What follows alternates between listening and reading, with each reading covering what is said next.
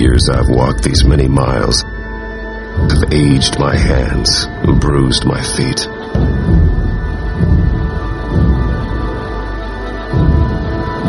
Pressing my pen to the paper, leaving a legacy that I did not intend.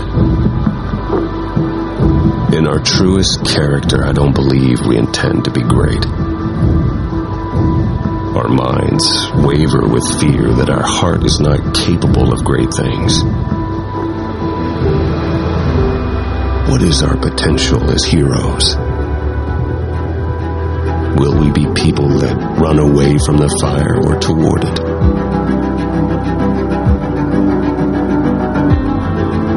My destination may be unknown, but my path is set. My journey is fixed on one direction: forward. Maybe it's that very thing that defines us as legends, the hero of our stories. Above all else, our desire, our hope should now and always be to move forward.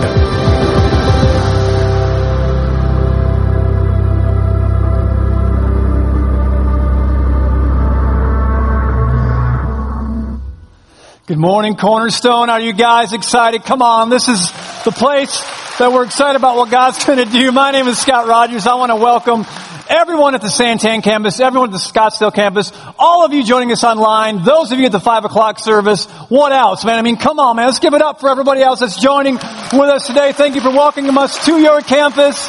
We are in the middle of a series called Legend, but before we dive into that, I think we should have at every campus this morning, after every service, just a time of prayer and healing for all of the Oregon Duck and USC Trojan fans today. Would that be a good expression of compassion for the hurting people of the world? Man, what a great weekend for Arizona football. And it's hopefully going to get even greater as we dig into this series right now. We're in the deal called Legend. And we're looking at the life of the Apostle Paul and how God kind of just jumped in and disrupted his life and how Paul responded to that. And not only are we just going to talk about someone else, but we're going to try to learn, how does God disrupt our life? What does that look like? And then in turn, how do we respond to God in such a way that God can do something significant in and through our life, just like he did with the Apostle Paul? Now, for the first week, I had the opportunity to be here, and we talked about Paul's, we call it the Damascus Road experience. In Acts chapter 9, he is out persecuting, even killing Christians. And for those that they didn't kill, they drag them off to prison, men and women, because they're part of this whole thing he thought was blasphemous to God, and he's going to be God's policeman, bringing him to justice. And so Saul, or Paul, the same guy, is out persecuting people, and Jesus disrupted his life. And quickly after that, his life was immediately marked by obedience. And then from there, God sent him out on a new mission in life. And we learned, man, when God comes in, he disrupts our norm. And when we genuinely encounter Christ, he genuinely transforms our life. Last week, Pastor Lynn taught. How many of you guys were here last week at all the campuses? Raise your hand if you were here. Man, was that not amazing? I was watching it online from my home in Folsom, California. And it was on Tuesday, and I'll tell you what, it was awesome. I mean, Lynn was getting after it. I wrote down a couple of statements I wanted to recap, because here's what Lynn said last weekend. He says, if there's only one thing I ever get right, it's following Jesus that I'm going to get right.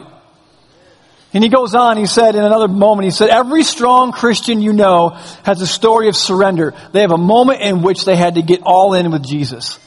So last weekend, Lynn really challenged us about being all in for Christ. He wasn't tiptoeing around. He was getting right after it. And I just love that about last weekend's message. So this week, we're going to look at a different facet of what happened in the Apostle Paul's life, and therefore what we can learn about our own walk with Christ in this week. Because what happens is Paul is radically disrupted. Jesus comes into his life. He surrenders his life to him. He walks away from his life of religious good works, being a Pharisee, and his social status, and he chooses to be a follower of Jesus and literally set his life on a new mission, giving everything to Christ. And what happens at that point is that Jesus right from that time, calls him into community with other believers. It was like simultaneous. He gives his life to Jesus. Jesus calls him into community with other believers. And if you remember it all, if you were here in week 1, we talked about how God had, Jesus appeared to Paul, blinded him for a few days, sent him off to this place to hang out for a few days. And then Jesus spoke to this guy named Ananias, who was a brand new believer, and said, Ananias, go minister to Paul. And Ananias was resistant. He's like, no, that dude's killing people. There's no way I'm going. And the Lord spoke to him and said, just go.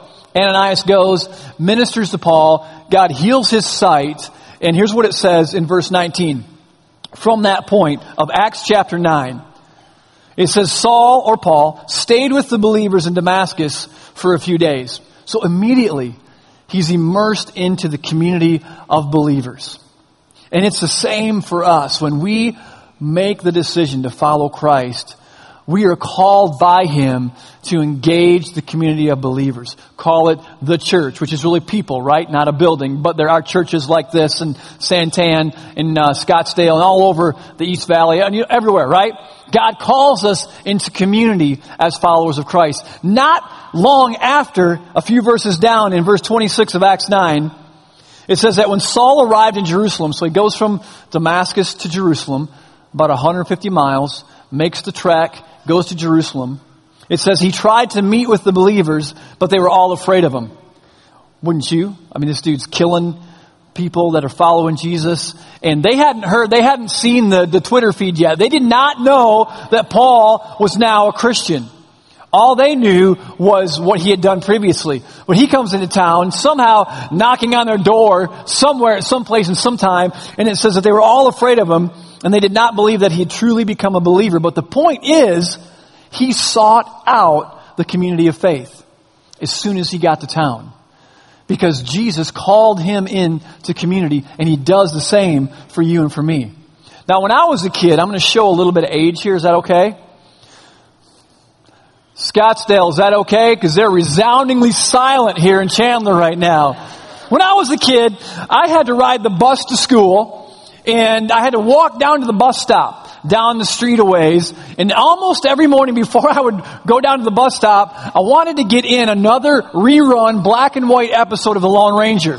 Does anybody remember The Lone Ranger? Anybody who's maybe like 80 and under, above or anything like that? Remember The Lone Ranger? Come on, let's do a little Lone Ranger history and trivia here. So you had the masked man who was going around fighting against outlaws in the wild American West, probably like down in Casa Grande. I don't know where it was, but he lives down there, I think, with Elvis. So anyway, keep on moving. So the Lone Ranger, the masked man, no one knows who he is. He lives in obscurity. He's anonymous, kind of doing his thing, but he has a faithful sidekick named... Wow, yeah, Santan, you got it, Tonto. And Tonto would affectionately call the Lone Ranger what? Kimosabi. 12 people got it here. So Tonto would get on his beautiful white stallion named Silver with his guns at his side that when he shot them, what came out? Silver bullets, come on. And so when they would go off after the outlaws, the Silver would rear up and he'd kind of get back like this. And before they began their pursuit, what would he say? Hi-yo, Silver, away. And at the end of every episode, it seemed like, because they always get the bad guy. And they always have the conflict and then the resolution and all this kind of stuff. And they get the bad guy and he would ride off, hi-yo, Silver, away. And then inevitably someone would say, who was that masked man? Right? I mean, he's a stud of all. I mean, he was awesome. The problem with the Lone Ranger is that just doesn't work for followers of Jesus. Because when you read the Bible, though God may disrupt an individual's life, He never calls them into a life of independence. God always calls us into a life of community. Just read your Bible. He's always working through communities, through cities, and through groups of people, His church. He's called us to live in a community. I think, well, why is that? Why did God call Paul into community? Why does He do that for us? And here's what my personal experience has been, and I'm going to show you in just a moment that I think Scripture backs this up, is that God often does His work in our life through other followers of Christ. This is the way it is. Look at Acts chapter 2. If you have a Bible, go there real quick. And if you don't, it's going to be on the screen. But I want to point this out because in Acts chapter 2, if you're familiar with Scripture, this has been used a lot of times to talk about the life of the church and what it looks like. And especially we call it the early church. Let me set the context real quick though, because I want you to think through this with some different perspective if you're familiar with this. So Paul, he's out persecuting believers. And I have to imagine he's not the only one. He's got his entourage. There are probably other religious guys out there doing the policeman work for God, they think, and they're persecuting, killing Christians, and they're out knocking down doors, doing their deal. And you think, okay, when Paul kind of came up and they would knock down a door or whatever that looked like, what did they see when they walked into the followers of Jesus? Would they kick a door down and find 3 guys sitting there playing Bible trivia or bingo, wearing their cheesy Christian t-shirts like Jesus is my homeboy kind of stuff? What did it look like when they busted on the scene? Well, the first thing to keep in mind is that God has poured out His Spirit on the whole earth. God is stirring revival across the world, and thousands of people are coming to Christ. People are coming to Christ on a daily basis through all of what God's doing through the ministry of the apostles. It's kind of like the startup phase of a business. Everybody's excited. Everybody's full of vision. Everybody's ready to get after it. Or it's opening day at the ballpark, or it's the honeymoon. I mean, like, nothing is better than that startup season. And God is moving, and here's what it looks like in Acts chapter 2, verse 42. And this is what Paul would bust into when he's trying to search these folks down. It says, all the believers devoted themselves to the apostles' teaching. They were engaged in God's word, though it wasn't written, the New Testament at that point. They were leaning into the teaching of the apostles. And it says they were devoted to fellowship. Literally, coming from diverse backgrounds and circumstances, they had one common denominator, and that was we want to live our life with Christ at the center. So let's unite with that common denominator and do life together. And it goes on. They were devoted to sharing in meals, including the Lord's Supper, which maybe some of us call communion. And communion is a powerful worshiping time of remembrance of the broken body and the shed blood of Christ, which actually at all of our campuses this weekend after each service, we're going to worship by taking communion together in just a little bit. They were also devoted to prayer. So think about this. They're getting together, devoted to prayer, taking communion together. They're leaning into the teaching of God's word. They're fellowshipping. So what's the outcome of that? What's the result? Here's what it says. A deep sense of awe came over them all. I would imagine they're literally like, God is working in our midst. My crazy uncle just gave his life to Jesus. That dude was so far from God. That's amazing. God is doing crazy things. There's a sense of awe came over them all. And the apostles performed many miraculous signs and wonders. And all the believers met together in some place and shared everything they had. Everybody say share. And then it gets extreme. They sold their property and possessions and shared the money with those in need. Now, keep that in context. If you feel like you want to do that, just run it by Lynn. All right, go for it. But that's not my focus. But it's extreme. I wonder if it's because they were in such an awe of God that worldly things became so minuscule to them. And they're like, man, what I thought was really, really super important, because God is so present, it seems so small. It says they sold their property and possessions and shared the money with those in need. What's interesting there, let's just pause for a second. God's moving. He pours out His Spirit. Revival is happening. People are coming to Christ. Miracles are happening in that time. And they are in awe of what's going on. Yet, in the midst of it, they still needed one another to share what they had. Isn't that interesting? I'm thinking of my American individualistic, independent style of being a Christian is that I'm just going to, I'll go to church with some folks, and then I'll head home and I'll do my little Bible devotion reading time at home and pray at home and have my private little life as a believer and expect God to intervene at the office and at school or wherever I'm at outside of the body of Christ, because I'm all about, it's an individual lifestyle. But God is moving, and yet they still needed one another. Because God often does His work in us through other followers of Christ. It goes on. They worship together at the temple each day. Man, these were some fanatical people. They met in homes for the Lord's Supper. Here's the deal.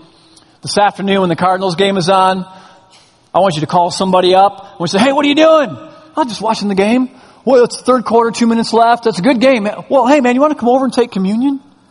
Come on over. Let's just worship and pray. And that's what's going on. Yeah, that's cool. I'll do it. I'm on my way. They're meeting in homes. They're taking the Lord's Supper. And they're sharing their meals with great joy and generosity, all the while praising God and enjoying the goodwill of all the people. And each day the Lord added to their fellowship those who were being saved. God often does His work in our life through other followers of Christ. I had the unenviable privilege of facilitating a funeral 6 to 8 weeks ago for a 38-day-old baby. And it was some friends of ours in our church, Luke and Jennifer, and baby Felicity was born premature, but that wasn't the big challenge. The big challenge was there were so many complications. They didn't look good. It wasn't going in a good direction.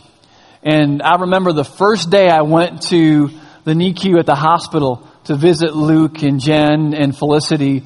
We're looking at Felicity and she didn't look good at all. And of course, the amazing people that do that work were tending to her, doing a phenomenal job like they all do. But it just wasn't looking good. And one of the questions I asked Luke and Jen, I said, tell me about your family. Do you have family that you can lean on right now? And without hesitation, they said, our small group at church is our family. Their family, their parents and immediate family live in Southern California. They're in Northern California. And they said, they're distant. They're trying to come up and visit. But we are getting so much encouragement from our small group, from our church. They're praying for us. They're bringing us meals at night. They're visiting us in the hospital. They are really a source of strength for us right now. And I thought, what a beautiful picture of the Acts 2 church. Serving one another, meeting one another's needs. I'll tell you this. When you are at your strongest, you're still not strong enough.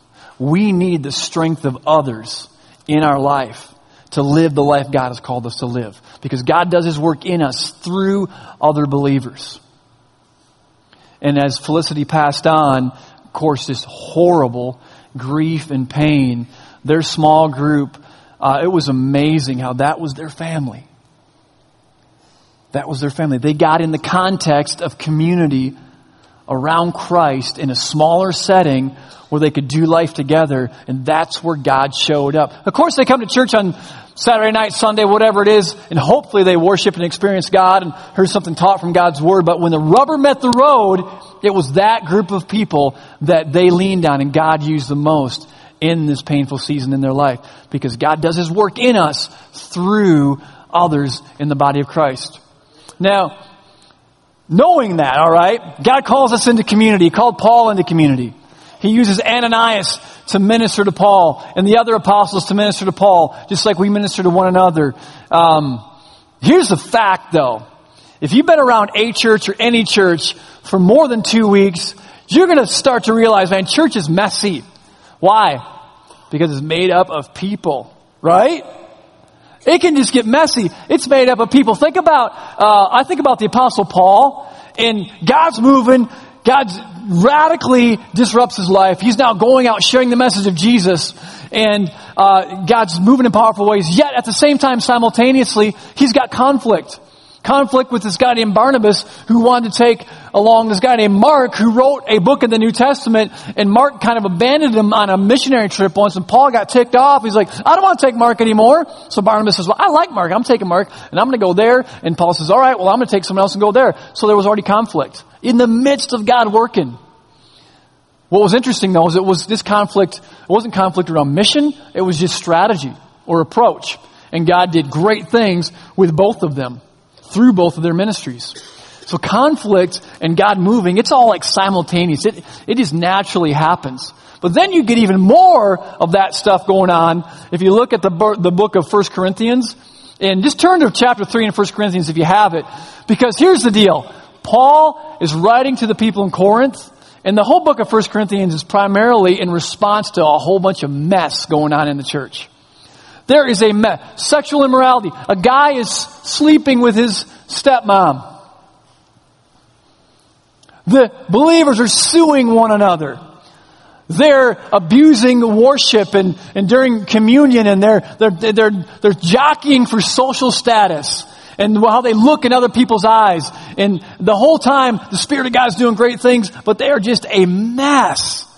Unethical, immoral, unbiblical mess going on. And so God uses Paul to address it, because at the same time while he's moving, we are still people and we are still human beings, and it just gets messy. So here's what he says in 1 Corinthians chapter 3.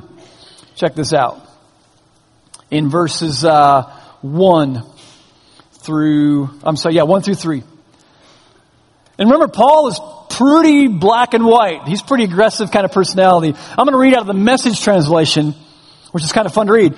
Paul responds and says, "But for right now, friends, I'm completely frustrated by your unspiritual dealings with each other and with God. You're acting like infants in relation to Christ, capable of nothing much more than nursing at the breast." Paul says, hey, you're acting like children? I'm going to treat you like children. Well then, I'll nurse you since you don't seem capable of anything more. He's pretty hardcore. As long as you grab for what makes you feel good or what makes you look important, are you really much different than a babe at the breast, content only when everything's going your way? God can be moving in our lives, but we still have to deal with our own selfishness and sinful nature. It's just always going to be there. It's actually normal. We don't want to camp there, but we want to keep growing, but it's normal. I always like to say, where two or more are gathered, there's a problem. My wife and I have been married, Shelly and I, for, I think 19 years now. And I say think, now all the ladies are hating on me. You don't know? It's 18 or 19. And when we were first married, the first couple of years, we had our first baby, Ashley. And we were just stressed out. We didn't grow up in homes that modeled marriage well. So we're trying to figure it out. We're stumbling through that. Our first baby, we didn't know anything about parenting. And we had stressful jobs, stressful home life, trying to be new parents. It was crazy. So when it comes Sunday morning time to go to church, it was stressful. I mean, we live in Michigan. We're from Michigan. You know what it's like to get a baby dressed and ready to go outdoors in Michigan in the wintertime? It is a satanic process. It is no fun at all. And we would be so stressed. We'd be late going to church, getting the baby ready, getting her out in the car, and then we start bickering on the way back and forth on the way to church. Before you knew it, before we get there, we're arguing, and we pull into church, and someone greets us in the parking lot, like, hey, blah, blah, blah, blah, blah, blah. Get around to our thing. We get out, we kind of tone it down. I'm carrying the car seat in. It's getting heavy, and we're just fuming. We walk in the door, and some nice person says, welcome to church. Welcome to Cornerstone Church at Scottsdale. Great to see you. We're like, yeah, it's a great day. God is so good. Isn't the Lord awesome? Glory, hallelujah. We come in like, oh God, I don't even want to be here. Kind of stuff. I know I'm the only one who's ever experienced that. Okay?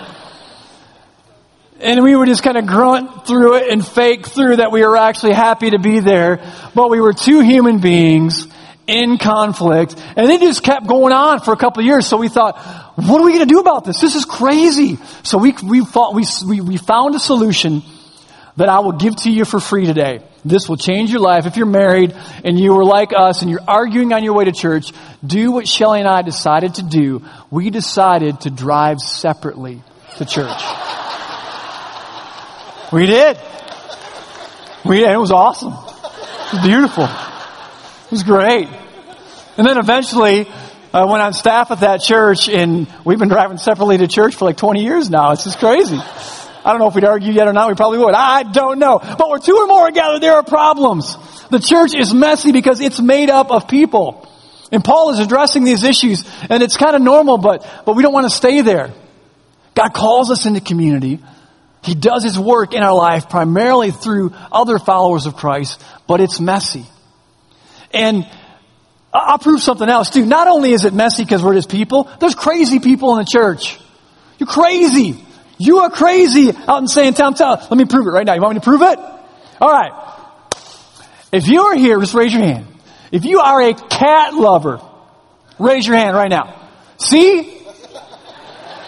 See? Crazy people in the church. You don't think that establishes it? Okay. If you live in Mesa, raise your hand.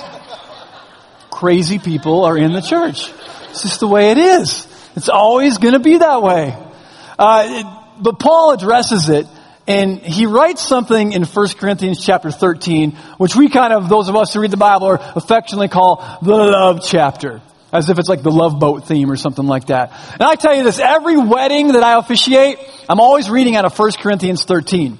And it's funny because it's that, love is patient, love is kind, all that kind of stuff, right? You're kind of familiar with it. And it's amazing because you read it at the wedding and you say, love is patient. You can just see it in the bride's eyes. Through the veil, she's like, oh, yes. And you kind of peek over their shoulder to the married couples out there and someone's going, Love is kind. Oh, she's so kind to me. And some guys out there going, wait for 4 days from now, kind of stuff, right? What's funny though is that God did not give us 1 Corinthians primarily to be used for a wedding ceremony. He gave us 1 Corinthians as Paul's response to deal with the mess in the church. He's like, I want you to show them what love looks like and how difficult it can be, but how we are to behave toward one another. Here's what it says in verse 13 or chapter 13, verses 4 through 8. Love is patient. Love is kind. It does not envy. It does not boast. It is not proud. You can feel the conviction level just rising after every statement, right? It does not dishonor others. It is not self-seeking. It is not easily angered. Crazy. It keeps no record of wrongs. I kind of have a filing cabinet. Jeez. It's like you get at this point, you're like, come on, Lord, you're unfair. You're so mean. But I think what God might be saying in this is like, no, it can happen, but it is a supernatural work of my Spirit in your life. Because you can only grit your teeth through this stuff for so long when God says, no, you're going to need me to live and love this way. Keeps no record of wrongs. Love does not delight in evil, but rejoices with the truth. In other words, don't get excited when paybacks happen. It always protects, always trusts, always hopes, and always perseveres. That's what God's saying. In the mess of church, because it's full of human beings, humanity is colliding with divinity, and I wanted to show you how to love one another, because it's going to happen. I was kind of putting this stuff together this week, and my 17-year-old daughter Ashley, we're sitting at the kitchen table, and I'm talking about this because I'm like, how would I say this or that? And she listens and she says some really neat stuff. And I said, when I'm talking about the messiness of the church, you've seen that, right? And she's like, oh yeah, Dad, I've seen that. I said, well, what would you say to people when you're talking about that topic? And she said this right back. She says, tell them this. Honest to God truth. She says, don't let your image of God be blurred by your image of the church. Pretty amazing for a 17-year-old girl, huh? When it's messy, don't let your image of God be blurred by what you currently see in the image of the church. When Ashley was, just a toddler, right before she was walking, so she must have been 12, 13, 14 months old, we were in a grocery store, Shelly, Ashley, and I. And being in Michigan, we were in this big chain of grocery stores called Meijer. And Meijer was kind of like Super Walmart before Super Walmart even had the idea of being that. So Meijer rocks. And we're in Meijer getting groceries, and I don't know if you're a parent, and maybe you've been there, where you put your little one in. They're not in a car seat, but they're in that little deal up there where you put your bread right on the top of the cart, and they want to stay there for like 2 minutes, and then they're climbing all over the place and they're reaching for stuff. You know what I mean? They're licking the handlebar on the thing. It's so gross. Now everybody's carrying this little baby with the wipes. Oh, this is horrible, you know. But it's no fun. And we were at the grocery store getting groceries, and Ashley is just agitated and no fun at all. And so finally, Shelly says, we come up to checkout. We've had enough. She says, take Ashley on the other side of checkout, go sit on that bench and just get her out of my sight. It's okay, Mom. It's normal. You're going to make it. All right. And so I was like, okay, I'll do it. So I take her over. Shelly's in checkout, putting the food up on the deal, and we're sitting on the bench, and Ashley quickly, gets down. She's crawling around. People are going by in their shopping carts. Checkout's about 15 feet away. And next to the bench is a little bubble gum dispensing machine. And it had chiclets in it. Who knows what chiclets are? Okay, quick point. You can't eat just one. Chiclets are at least a handful at a time, right? 50 or more is better. Okay, so I just want to put that in. So the chiclet machine is there, and the base of the chiclet machine is not like a flat or a rounded base. It was a prong, like 3 legs going out. And so between the floor and the top of the base was about that much space. So Ashley's crawling around. She's being really cantankerous, and she's crawling around, and she goes over, and I'm just sitting there like, I can't even keep her down. So she kind of migrates over to the chiclet dispenser, and she crawls over there, and she reaches under the chiclet base, and she pulls out a chiclet that had fallen on the ground. Now picture it. If you're going to grab an old chiclet under the machine, what's going to come out with that chiclet? Dirt, dust, hair hanging off the chiclet, right? Exactly. So then I'm looking at him like, you're not going to do that, are you? You really wouldn't, because I'd have to kill you right here. That just wouldn't be a good parenting thing to do. She proceeds to put the chiclet in her mouth. Hair's hanging out of her mouth. And I'm sitting here going, oh man, here we go. I've got to bring out the hook. Right? The parenting hook. And I go over there and I'm like, give me the chiclet, give me the chiclet. And she is fighting it back. And she's throwing her, I'm telling you the truth, man. She's throwing herself around, and I finally get the chiclet out, and it's all discolored. There's hair hanging off it. There's spits on my finger. I kind of like fling it away, and she just screams bloody murder. She is screaming, I'm telling you. And then I'm like, I got nothing for you, kid. I am done, because if I get close to you, my bad side, my dark side is going to come out. I'm just going to protect you by distancing myself from you right now. So I go and I sit back on the bench. Strollers are going, or not strollers, but grocery carts. She's so mad. She's screaming. She starts banging her forehead on the floor. Bang, bang, bang, and screaming. And I'm like, it's your forehead, not mine. And I kid you not, she's banging her forehead on the floor, she's screaming bloody murder, and a couple ladies walk by with their grocery cart. They look at me, and you know what they were thinking, because their eyes said it. You are the devil. You are a horrible parent. How can you let your child hurt herself? I mean, it was, they looked right through my soul, man. And I'm sitting here, and I didn't say anything, thank goodness. But here's, the inner voice talks, right? You say to yourself, but it doesn't come out of your mouth, and those are good moments, right? And what I was saying to myself was I was talking to them, and I was like, woman, don't be looking at me like that. Who do you think you are? Don't judge me. You don't know my story here. You don't know the morning I've had with this girl. You don't know what's going on. You don't know how she took a chiclet, shoved it in her mouth. You don't know how I rescued her from Ebola, from the chiclet, right? You just go on your way with your shopping cart and go home, woman. Stay out of my face. That's what I'm thinking on the inside.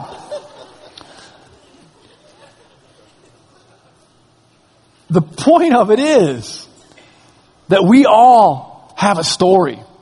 I don't know your story. If I see your kid banging their head on the ground, crying, I'm going to think, man, do something. I don't know you're exhausted. I don't know you've given it almost everything you could have, and you are at the end. I don't know what you've been through. I don't know why you behave the way you behave. I don't know your past. I don't know the pain, the baggage you carry. So when God brings us into community together, I've got to remember that if someone is different than me, embrace diversity, have fellowship around Christ, and if it looks like they desperately need something from God, I've got to not judge them and remind myself God may want to use me to minister to them. I don't know your story. And Paul says, it's a mess, but love is patient. Love is kind. It is not rude. It's not self-seeking. It does not boast. It always trusts. It always protects. And so the way that God says for us to walk through this thing called community and church is that. Love. Walk in love. We were never called to walk alone in our walk with Christ. It's always in the community of other people. We're in this together. And maybe you're here today and you're just checking out the church thing. For those of us who know Jesus, we hope more than just checking out the church thing, that you consider Christ. And you consider who He is and who He could be in your life. Because He can be Savior. He can be Lord. He can be strength. He can give you the confidence that when this life ends and you step into eternity, you have peace with God. In the midst of all that, if you choose Him, He's going to throw you into this mess of people, or the church down the road, or Central Christian, or Christ Church of the Valley, or New City Church in Phoenix, or Redemption Church, whatever, it doesn't matter. He's going to call you into community and walk in love, because God will move in the midst of our humanity. I'm going to pray, but I'm going to ask us all to stay seated. Let's just worship for a moment. Take communion together like they did in Acts chapter 2 with a heart of worship and awe in who God is. So let's pray. Father God, today we just want to pause in all the busyness of life, God, and put You first and worship You. God, we thank You so much that You have called us into community. There are no lone rangers on this path. And Lord, I pray that You would continue to just minister to us through other believers and help us to be those that You use to minister to folks as well. And in all the messiness of humanity, Lord, help us to be patient, to be kind, realizing that even when that's existing, Your presence is still moving in our midst. And we thank You, Lord, so much for that, Lord. God, we thank You for the opportunity to take communion and remember You in this way. In Jesus' name, amen.